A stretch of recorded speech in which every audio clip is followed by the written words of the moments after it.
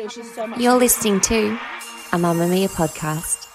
Mamma Mia acknowledges the traditional owners of the lands we record this podcast on, the Gadigal people of the Eora Nation, as well as the Wonnarua and the Gamilaroi people.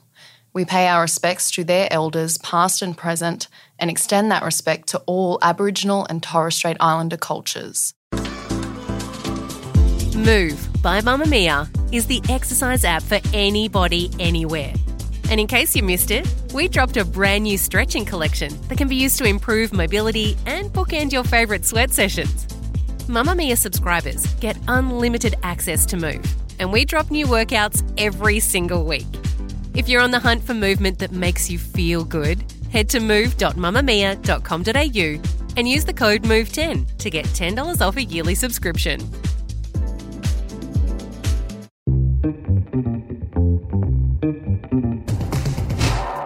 From Mamma Mia, hi, I'm Emma Gillespie. Welcome to The Quickie, getting you up to speed daily.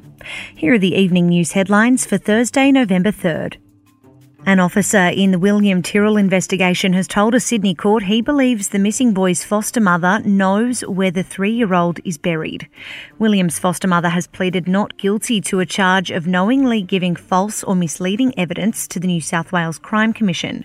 But police have alleged the unidentified woman lied to officials when she told a secret hearing that she did not strike a child with a wooden spoon. The court have since heard evidence from a listening device planted in her home that allegedly captured audio of an incident in which she did strike a child. A senior detective on the investigation says he has formed the view that the foster mother does know where William Tyrrell is. William was in the care of a foster mother and her partner when he vanished in 2014 from his foster grandmother's home on the New South Wales mid-north coast. No one has ever been charged over his disappearance. 30% of big businesses didn't pay tax in the last financial year, despite predictions surging commodity prices would lead to the biggest corporate tax haul in 10 years. Large corporations spent a combined $68.9 billion in income tax in 2020 to 2021, a near 20% increase on the year before, despite the lingering effects of the pandemic on the economy.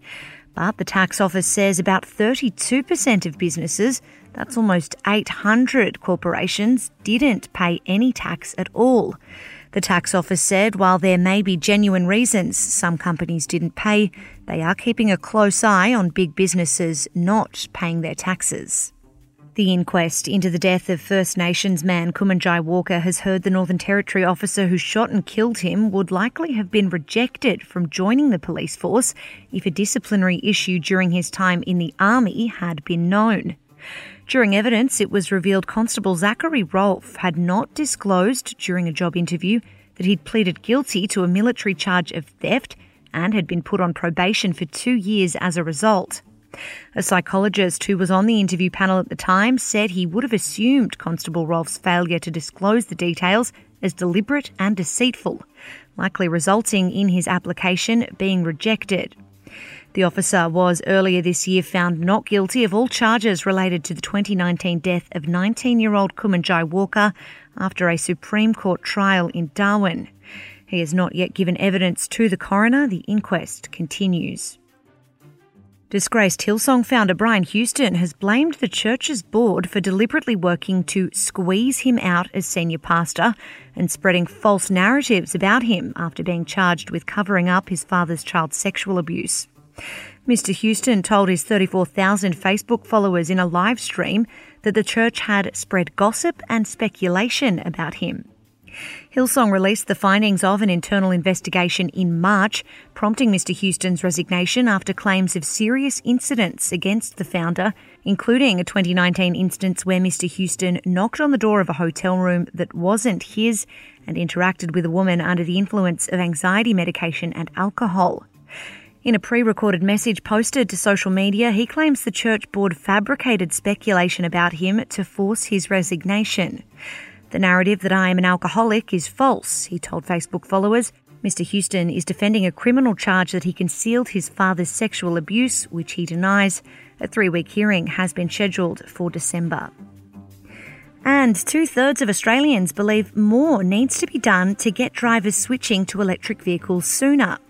The findings from the Australia Institute's Climate of the Nation report shows most of us support changes and incentives ranging from proposed discounts, a fuel efficiency standard to see more models arrive in the country, more electric vehicle charging stations, as well as electric buses and the introduction of high-speed rail. More than 60% of the 2,600 Australians surveyed also support a ban on new petrol car sales by 2035. That's your evening news headlines. If you want more from The Quickie, check out today's deep dive on what you can do if you and your partner's libidos are on very different wavelengths. Listen to The Quickie wherever you get your podcasts.